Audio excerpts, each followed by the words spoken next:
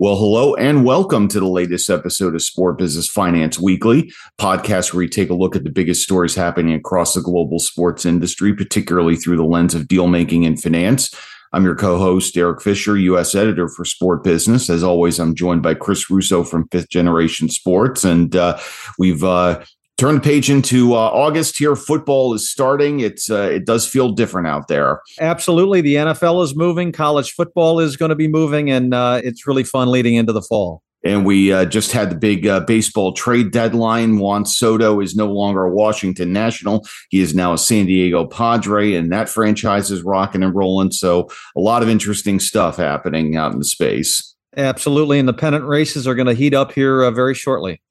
So a lot to unpack here. We talked a lot about Live Golf and what they've been up to in prior weeks of the podcast. More major developments here in recent days. Speaking of the NFL, we had a big decision come down from the league and Commissioner Roger Goodell regarding the Miami Dolphins. And some interesting baseball developments, not in the United States, but actually the Indian subcontinent and the Middle East that we're going to get into. But first, we're going to have a conversation with Mike Levine from CAA Sports, one of the most prominent agencies out there. Mike's a real veteran of the space, and they've done a bunch of really impactful things in the business. So we're going to spend some time with Mike and talk about what they're up to. And then Chris and I will be back on the other side to break down the news of the week. Stay tuned.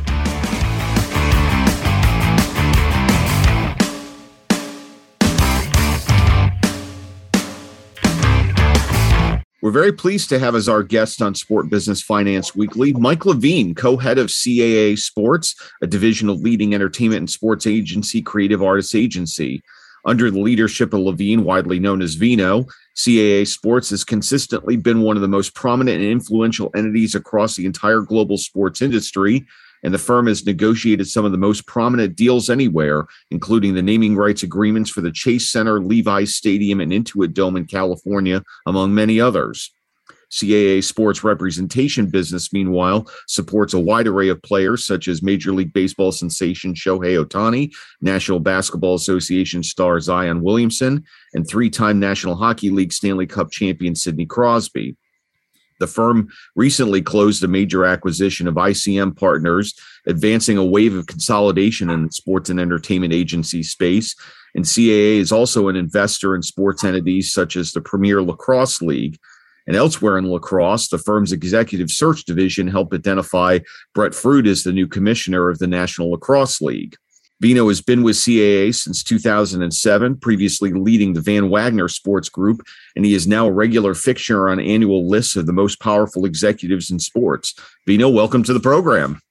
Thank you. So good to see you guys. Two old friends, and nice to be talking in a new forum.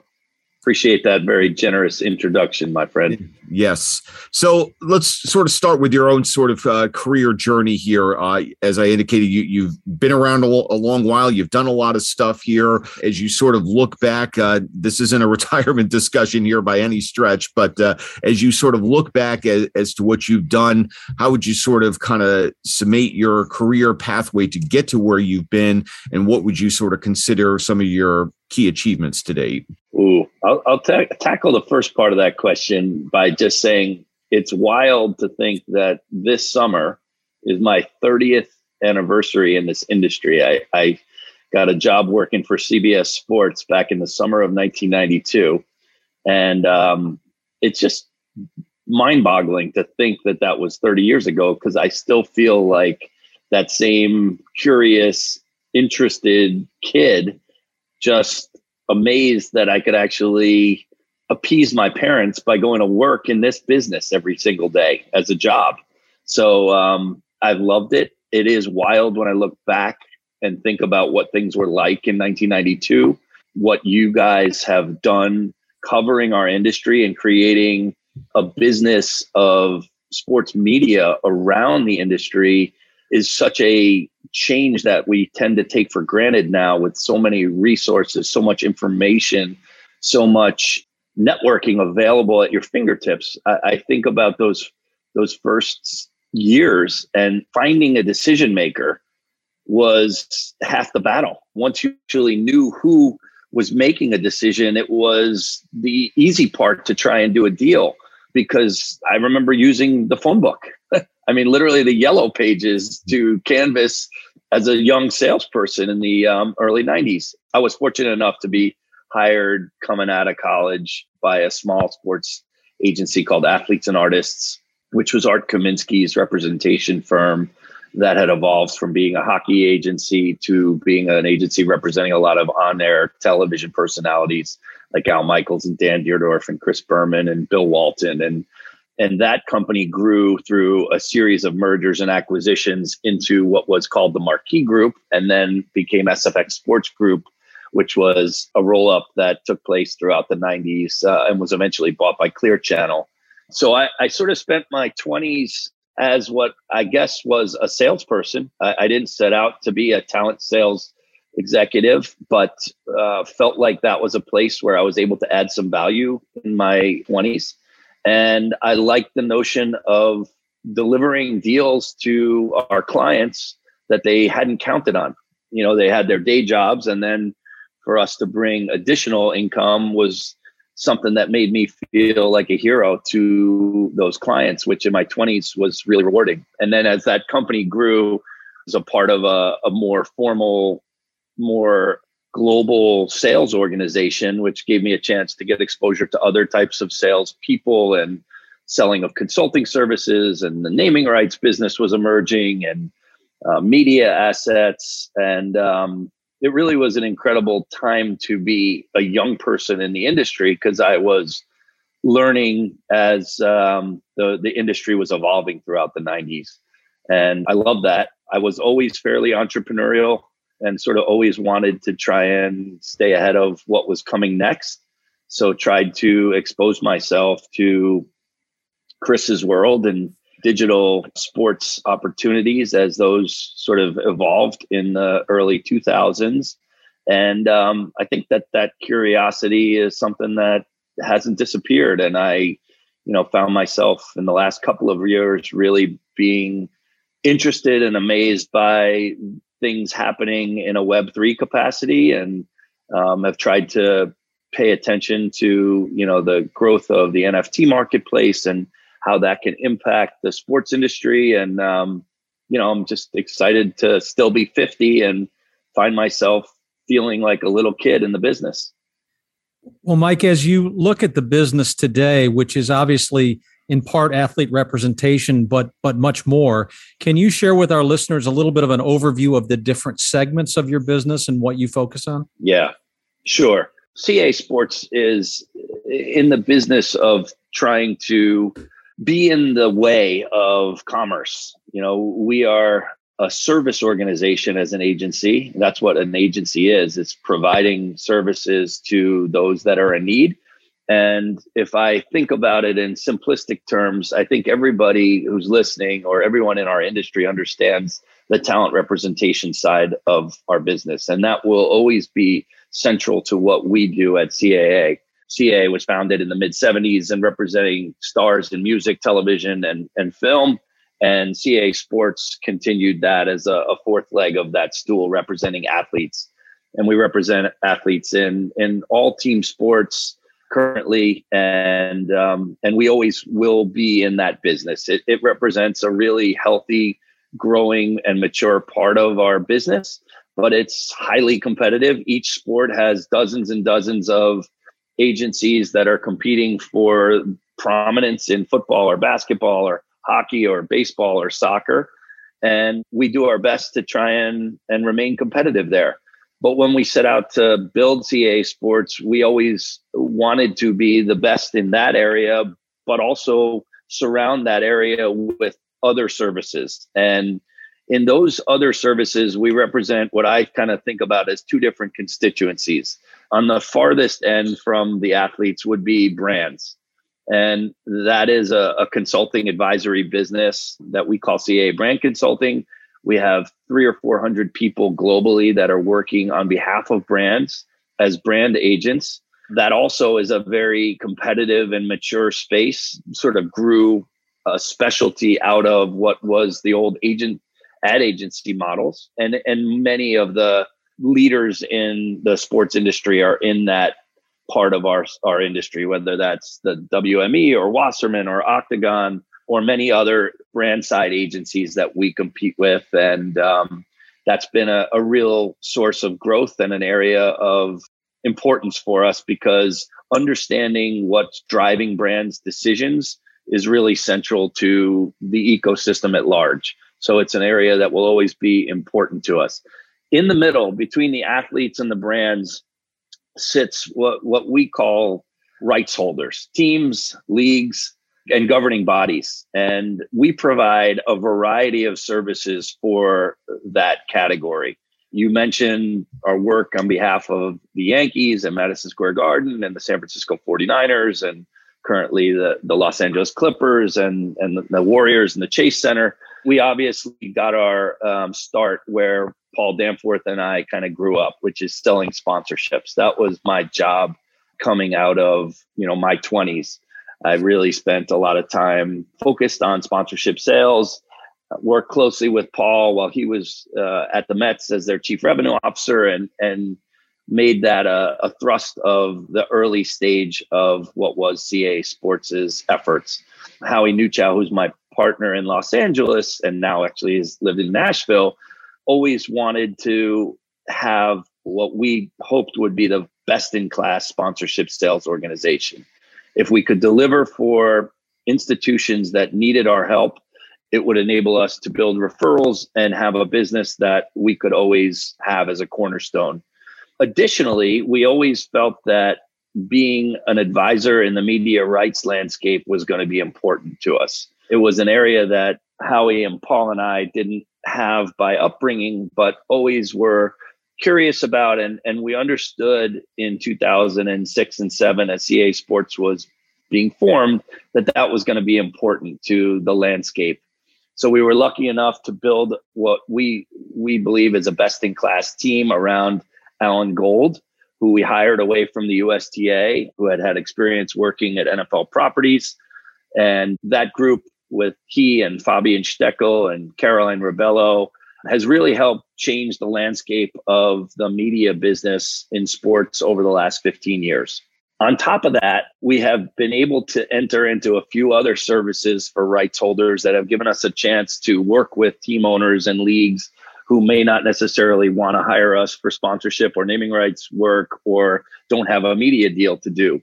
And really, Tim Romani's Icon Venue Group was the most important strategic add to that area, because when you think about it, team owners and leagues have assets that are of vital importance to their franchise or their league. And selling sponsorships is one, selling media is another, but their venue is at the centerpiece, their real estate, their home. And Tim's company, which he built 20 years ago out of Denver, has been at the forefront of stadium development and sports real estate development on a global basis. Adding them to CAA was a really important piece to the puzzle. And CAA Icon is now working on somewhere in the neighborhood of 30 projects around the world, stadiums, arenas, amphitheaters, and various venues that we're building for team owners. So that is an area that was important. We grew that by adding some technology expertise on that front. We added Dan Barrett's business, which gave us sort of an even earlier look at projects where team owners are evaluating sites and locations within the city to potentially build venues. And there was just one more way for us to transact. The last piece, in addition to licensing that we do for teams and leagues, is the work that you referenced at the top of the hour there, Eric, where Joe Becker has built a world-class executive search business for CAA. It's something that came about when Paul Danforth and Howie and I were looking to try and expand our footprint overseas. We got to know Joe and his team because we were thinking about hiring them to help us find great executives overseas. And over the course of getting to know them, Asher Simons and Joe Becker, that is, we kind of all stumbled upon the notion of them coming to do this for us. It's something that CAA historically had been doing for about 50 years, helping executives that were friends of theirs find jobs. We just never were in a position where we got paid to do it. And now we have 18 full-time professional search executives in New York, LA, and London who are placing, I don't know, somewhere in the neighborhood of 250 to 300 C-level executives throughout the year in varying positions in film and television and sports and media and gaming. So it's an opportunity for us to really help trusted partners in the industry to help them find the people that they need to continue to grow. And today's announcement about the NLL commissioner was an exciting one that we're really proud of. The agency business historically has been among the most competitive and even, dare I say, cutthroat components of the industry here. How are you finding that dynamic now, and what do you see amidst all of that as a particular competitive advantage? Well, I wish I could say that it's not as competitive as it used to be, but unfortunately, that would not be true. It's like any high-profile industry. There's a lot of worthwhile and impressive people who are out there fighting for business. And the nice thing for CAA is that they've been competing for almost 50 years now in Hollywood, and they've done so with class and with some level of elegance and a real similar approach to what we've tried to take in sports. We really feel like if we do good work, good things will happen for us. And that's the approach that we take in every segment we compete in. And, people ask who we're competing with. It's a really hard question to answer. We've identified somewhere in the neighborhood of 100 different companies in the 17 or 18 different lines of business that we're in that we compete with that we think are formidable.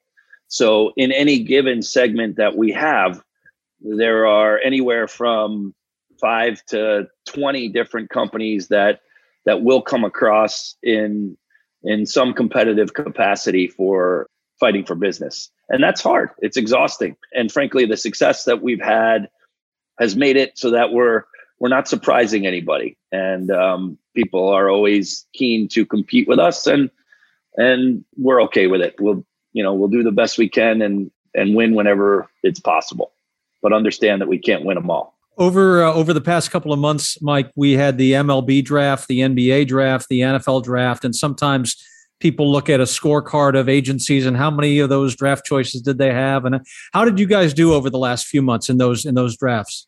We've been really fortunate to have a team sports practice that has consistently been what we think is quite dominant. It is hard to avoid constantly keeping score and constantly thinking about where we could have done better. That's definitely a sickness that we all suffer from at this company. We want to be the best we can be, and we've frankly set the bar for ourselves really high by having record-setting drafts, I think, in every sport that we've participated in over the years.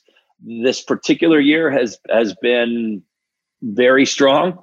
The irony of one of the scorecards, we ended up, I think we had 4 first-round picks in the NFL draft off the top of my head. Through the acquisition of ICM, we added an agent named Jeff Nally, who came from ICM. He had 2 first-round picks. The deal technically hadn't closed until a few days after the NFL draft. So technically we only had 4, but right now we have 6 NFL first-round players that we represent, and we're pretty excited about it. I think that's a long-winded way of me saying that we don't get too caught up on the scorecard on any particular draft, because we've been doing this a long time and we've always been at or close to the front of the line as far as our agency competition. And what we realize is there are some years where we have by far and away the best draft class, but don't end up with all the best players. And other years where our draft class might not look so sterling and sparkling, but we end up, with players like Donovan Mitchell or Devin Booker, who sort of slip down into the middle of the first round of a draft and end up being, max or super max players. So, philosophy wise, we're trying to recruit players who will have an impact on the leagues that they're being drafted into and having impact on those leagues for a long period of time. So the verdict is not going to be in for quite a while about where we shake out from the 2022 draft, but we feel pretty good about where we ended up in football, baseball, and basketball and hockey. I don't have all the statistics at my fingertips, but we did quite well, and we're excited about where we're going in each of those sports. There's obviously a lot of new opportunities in front of athletes of in many sports in terms of investment opportunities, media opportunities, brand opportunities, and so forth. Beyond the obvious contract work, how do you see the representation business changing to sort of address that new realm of opportunity that's opening for these guys? It is more important than ever that athletes and talent work with representation that have the ability to deliver for them in a variety of ways. And we have spent a lot of time and energy and resources trying to build an organization. And frankly, we're coming up to about 1,000 people at CAA Sports who are here to try and help provide opportunities for all of our clients. It's a landscape that is evolving constantly, but it's never been better to be a high profile athlete than it is right now. And I think, we're about a decade into social media's maturity, and many of our highest profile athletes have broader and wider footprints than TV networks that their games may be shown on. That gives them a platform and a power to communicate with their audience on a regular basis, on a direct one-to-one capacity that is of great value. And our guys and we understand that, and we're working constantly with them to figure out how the best ways to continue to grow that audience and to continue to nurture them so that at the right moments when important business opportunities arise, that they can be activated. And a number of our athletes have really helped show us that way and are at the front of the class doing so. Mike, a couple of the big categories that have emerged in the sports space over the last few years, sports betting, crypto, and NFTs, you mentioned, but these areas also may have some risks and some challenges. How do you advise your athletes who are looking to do endorsement deals in these areas without sort of getting them in a situation where, let's say, a crypto company then goes bankrupt 6 months later, or there's issues around the betting space? How do you think about some of those new emerging categories? Well, we sort of try and take an approach like we always have, regardless of the category, which is it's really important to figure out who you get into business with. And there have been risky categories and or companies that had great peril for athletes for a long time before crypto and before sports gambling. We haven't done a ton with active athletes as it relates to the gambling categories.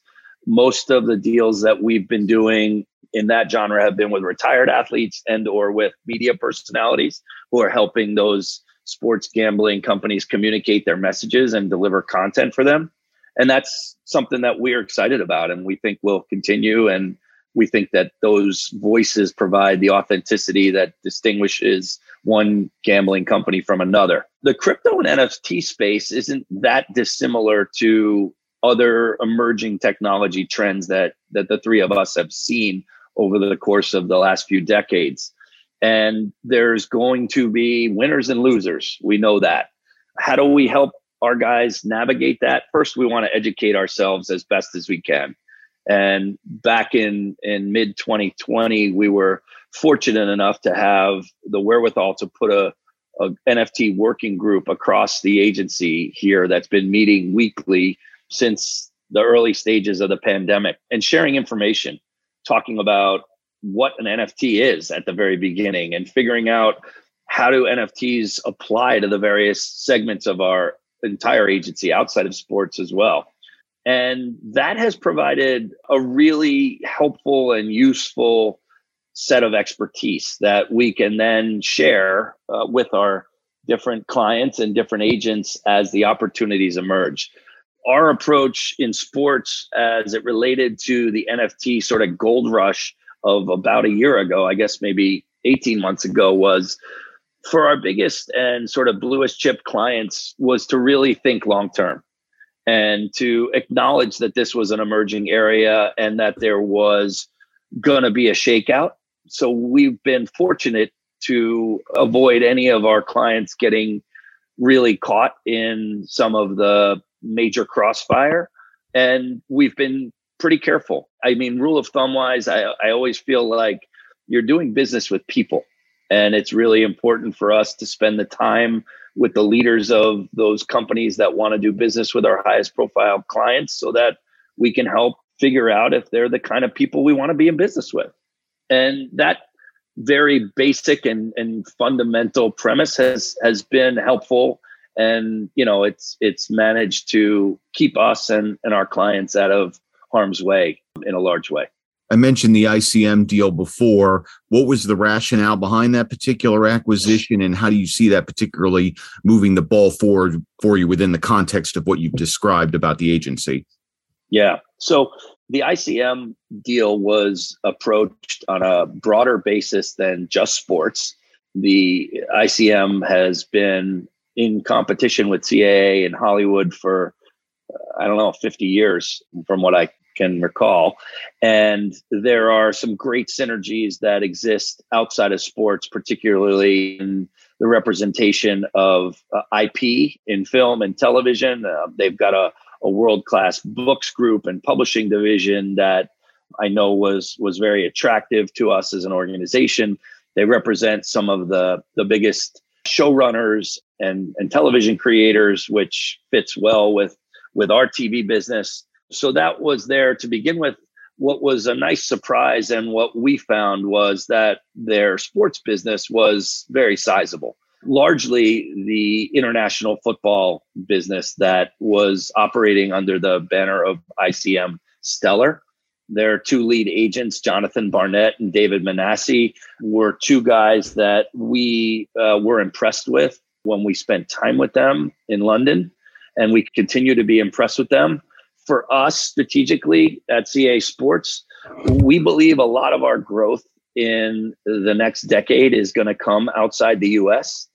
So having acquired Base Soccer and converting that organization into what we call CAA Base 3 years ago, and having seen the success that Leon Angel and Frank Trimboli have had since joining forces with Matthew O'Donohoe at the leadership of Paul Danforth, we were ready to double down in the sport of global football, and bringing ICM Stellar into the mix and adding those resources on behalf of global footballers is something that we're super excited about. And we think that our impact on the international sports scene is going to grow quite a bit in the years ahead. So that was the thinking.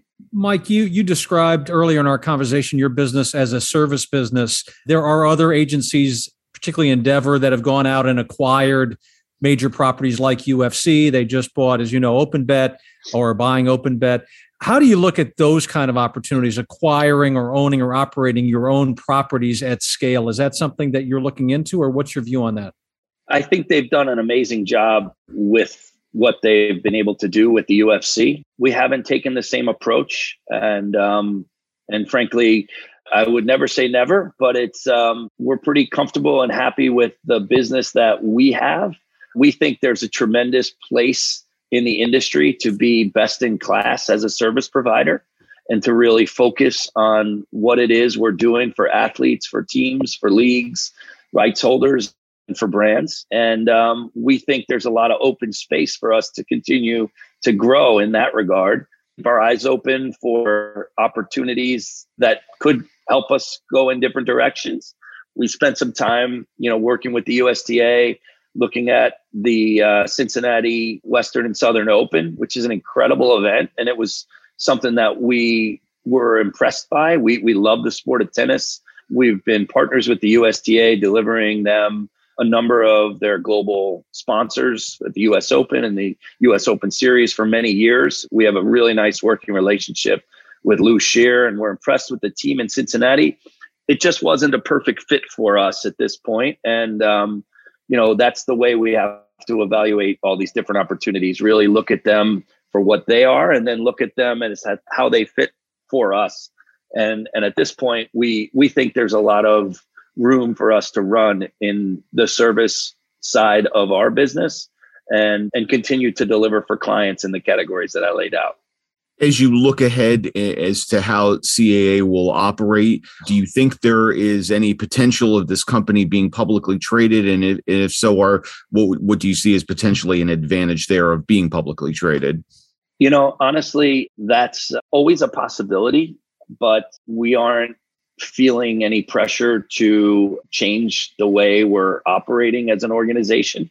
We've been an incredibly successful privately owned company for almost 48 years now. And, as far as I know, we're going to just continue on the path we're on. We have some private equity partners that have been long-term partners with us in TPG. They first invested in us in October of 2010. So we've got a very stable, long-standing leadership and management team that works really well together, has worked really well with our private equity partners from TPG and Temasek and CMC. And, I think that we have the ability to take the company in any number of directions, including staying on the path that we're on now for the foreseeable future.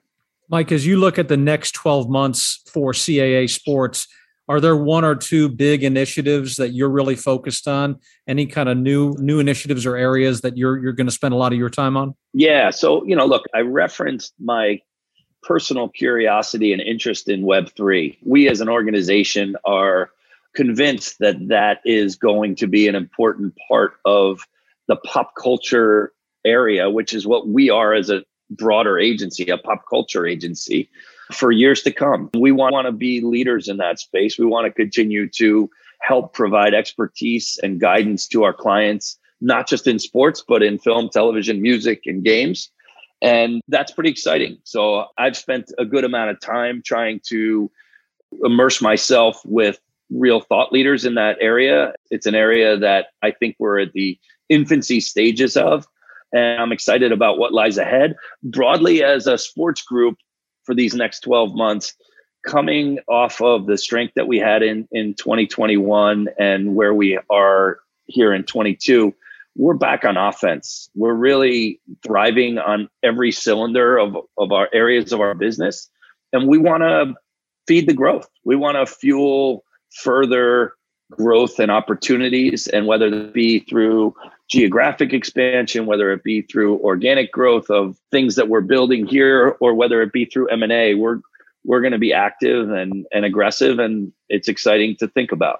I think if I were to sort of outline a place or an area of growth, I would say broadly that our growth outside of the U.S. is going to continue rapidly. We've had great success these last 12 to 36 months growing our global football business. We've been working with Formula One now for 5 years, and Red Bull Racing and Daniel Ricciardo on a driver front. That's been an incredible journey that we're excited to continue.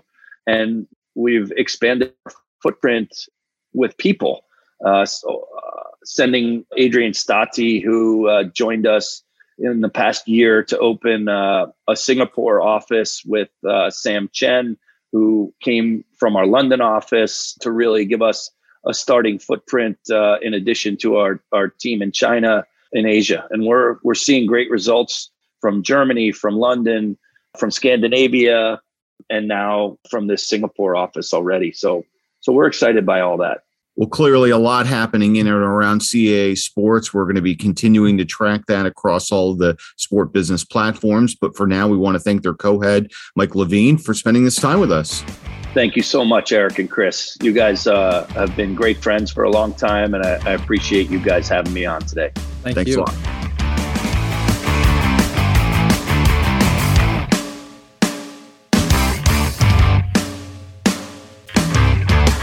And we are back on Sport Business Finance Weekly. And we want to thank Mike Levine again from CAA Sports for spending that time with us, and turning our attention now to the news of the week here. Just another set of pretty significant developments in and around Live Golf, the Saudi-backed entity that obviously has completely created a major schism within the sport of golf here. We're taping this. We're a week out from the completion of the third event on the Live Golf calendar, the Bedminster, New Jersey event. Had a chance to take in some of that as it was just down the road from me. But since then, we've had several developments in that both Live Golf and the PGA Tour have both come out with their own sets of sharply increased player purses for 2023 as they sort of engage in a bit of a financial arms race here, exactly the sort of thing that Jay Monahan, the PGA Tour commissioner, says that entity ultimately cannot win, but it's playing out nonetheless here.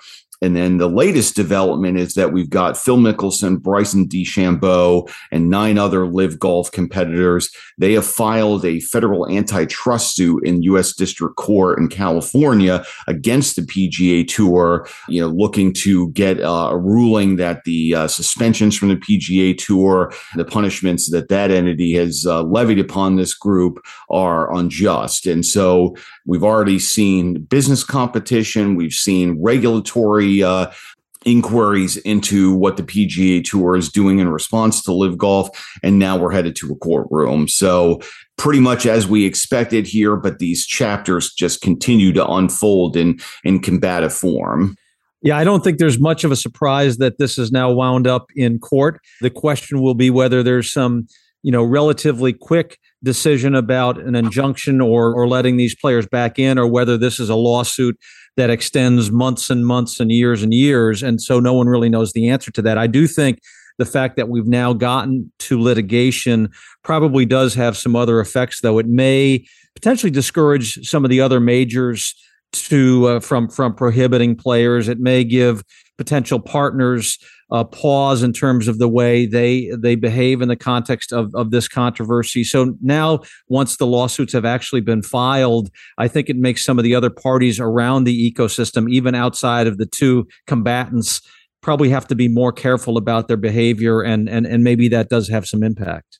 Yeah, and one of the particularly interesting legal questions surrounding this, at least to me, is that you read through this lengthy complaint that was initially filed on this, and there's a lot of the expected language that you would see in there, and irreparable financial harm is one of the things that jumped out. And can these players prove irreparable financial harm when they're getting these massive signing bonuses from Live Golf? And so you can sort of make one sort of set of arguments about world ranking points and those sorts of things, but does this case ultimately hinge upon any claimed financial injury when the financial model around Live Golf is so different?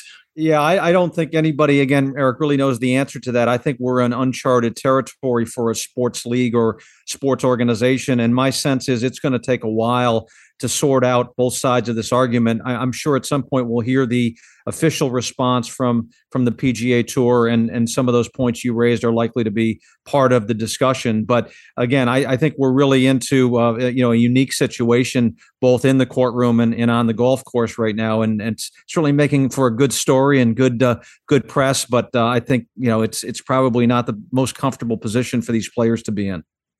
And in the meantime, there's this whole sort of question as to, how Live Golf is going to be able to stand on its own as a business entity. Now, obviously, they've got this major backing from the Saudi Public Investment Fund. There's certainly a long runway on this where they understand that losses are going to be happening now as they build this thing up and everything. But in the meantime, there's not a lot of these traditional revenue sources coming in. And, there's really no major sponsorship to speak of. The content is being distributed for free on various streaming platforms. Tickets are being given out for free. There's really nothing in terms of any robust, mature revenue source coming in around this.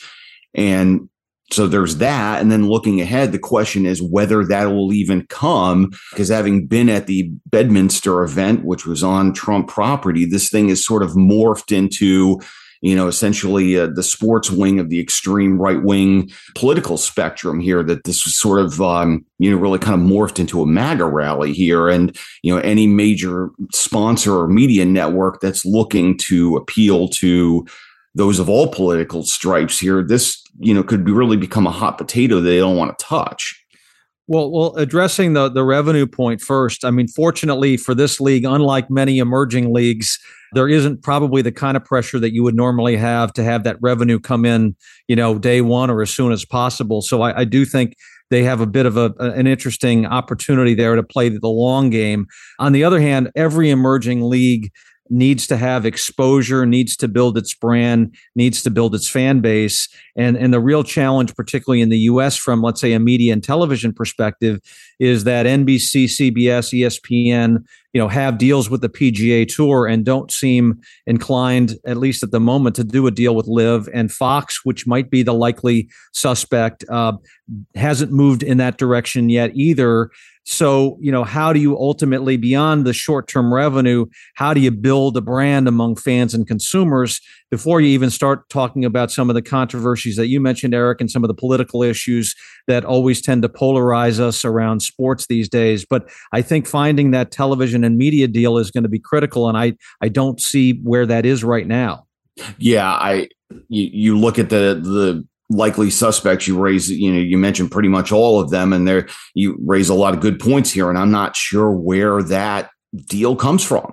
And that's, for any major sports entity here in North America or elsewhere, that pays a lot of bills here. And that's a really important thing. And I don't know where that comes from. And the other major player I didn't mention is, Discovery, which has a big relationship with the PGA Tour in Europe. And obviously they're now the owners of the Turner properties. So that makes that avenue difficult. I think one of the reasons perhaps LIV was talking to Charles Barkley about possibly being an announcer or commentator was to really drive some more momentum around a potential TV deal. Because again, I think without that kind of exposure, no matter how much money you have behind you, it's hard to make the events relevant. And that will be a key challenge as we think about next year.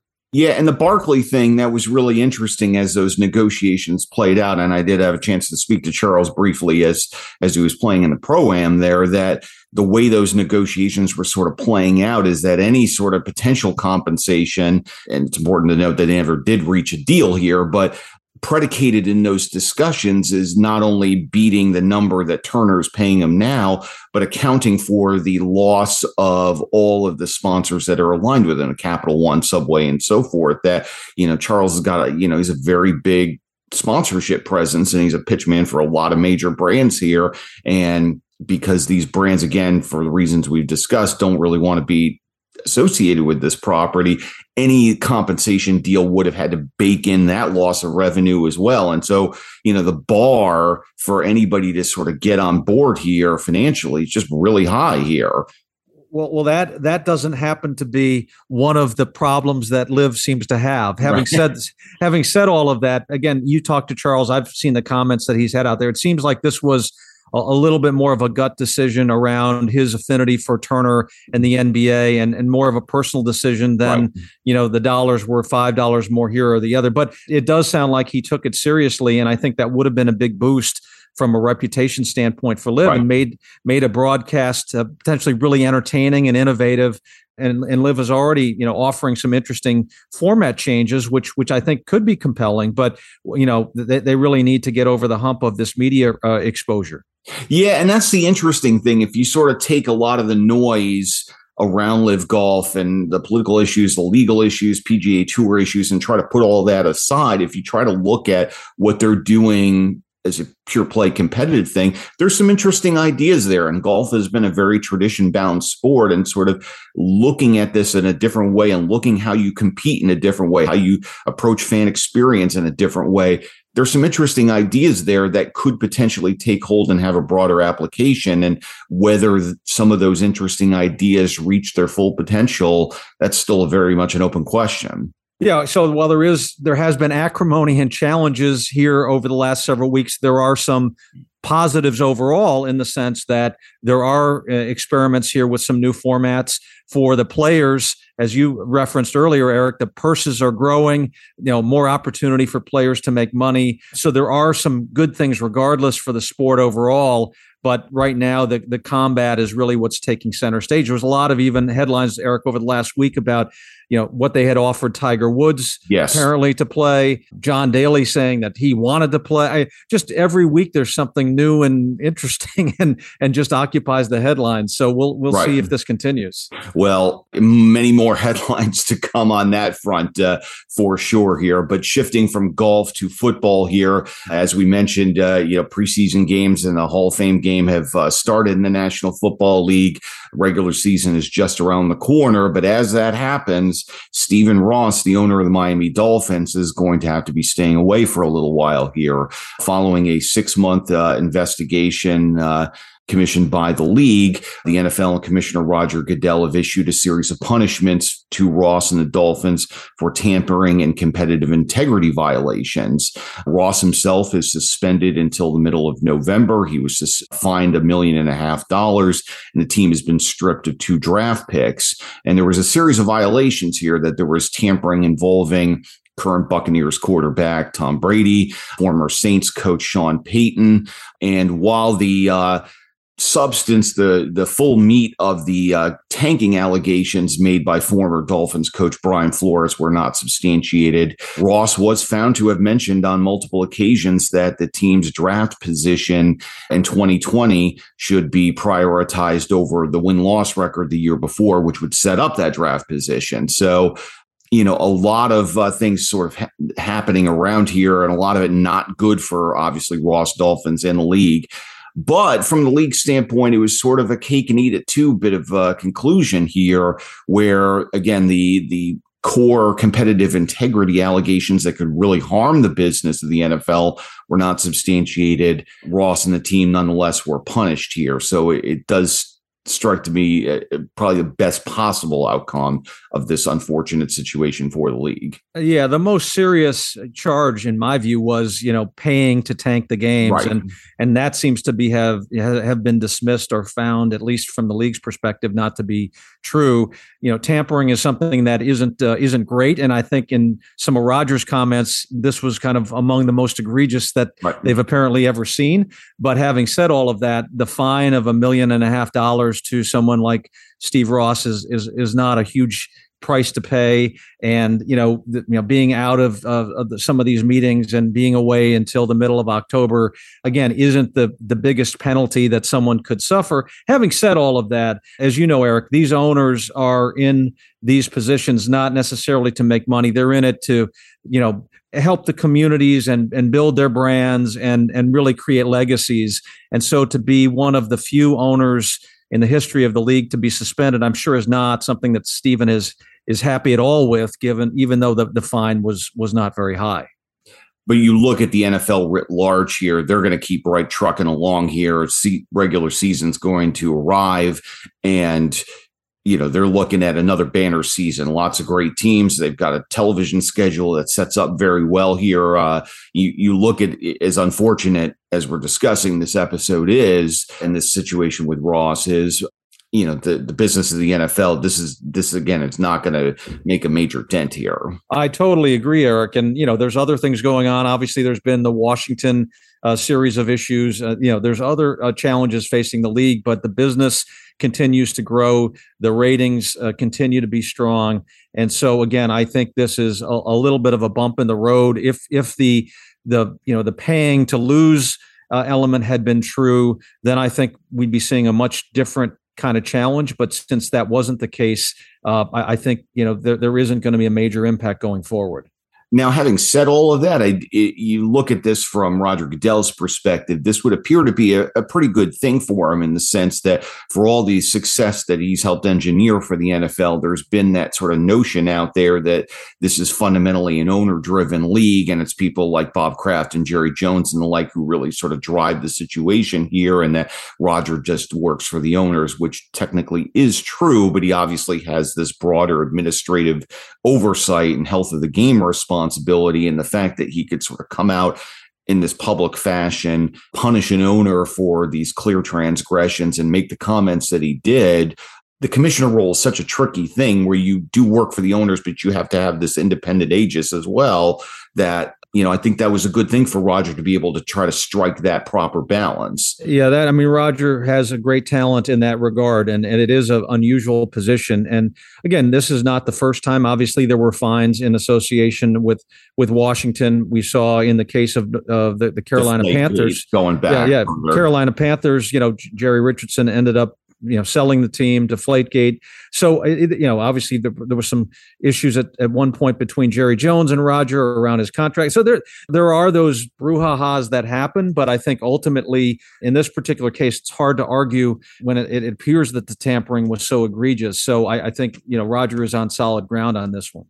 Yeah, although it is interesting because if you talk to team executives and agents off the record here, they'll tell you this sort of thing happens all the time here. But it appears that clearly there was some smoking guns here that just could not be ignored. Well, it sounds like there was more direct ownership involvement potentially than some other cases. And also allegedly you're talking about Tom Brady and Sean Payton, which are not, are pretty well-known names. So, and this is not a third string punt returner. Yeah. So, and also interesting, it doesn't sound like there's any punishment or any investigation around those parties. It really focused on Stephen Ross and his number two, as opposed to the players and coaches themselves. Right. Well, much more to come on that front as well. But shifting from football into baseball here, as Major League Baseball goes through its own pennant chase here, and we've got the Field of Dreams game coming up in a few days. I'm actually heading out to Iowa for that one and looking forward to seeing that in person. We have a whole other entity that is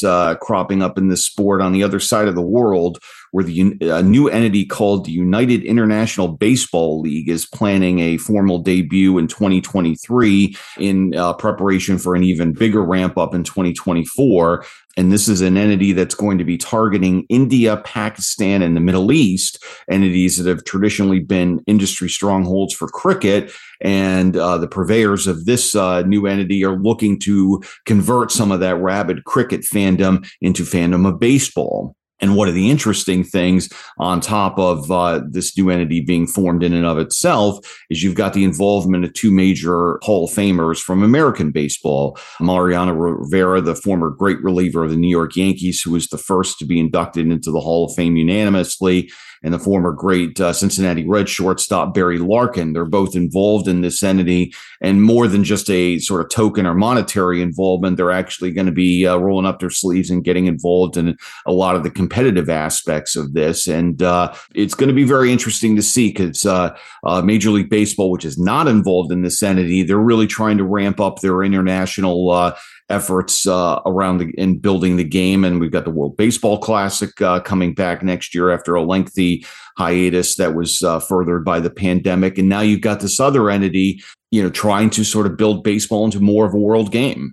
Yeah, I think it's good news for MLB, even though they're not officially associated with this group. There are, I guess, around 2 billion people that live in the countries or the regions that are being targeted for this league. Obviously, there's a huge cricket audience, which they're hoping to convert. So there definitely are some potential big opportunities there. I think one of the challenges is ultimately, how does this get funded? From what I've seen, Eric, I'm not sure there's a clear path on that, or at least not has been released or announced. And when you think about these emerging leagues that succeeded, the UFC had the Fertittas, MLS had, Anschutz and Kraft and others, even PLL today, as we think about a newer league, they've got Chernin solidly behind them. So it will be important for these folks to have really deep pockets, because it takes a long time and a lot of money to get these leagues up and running.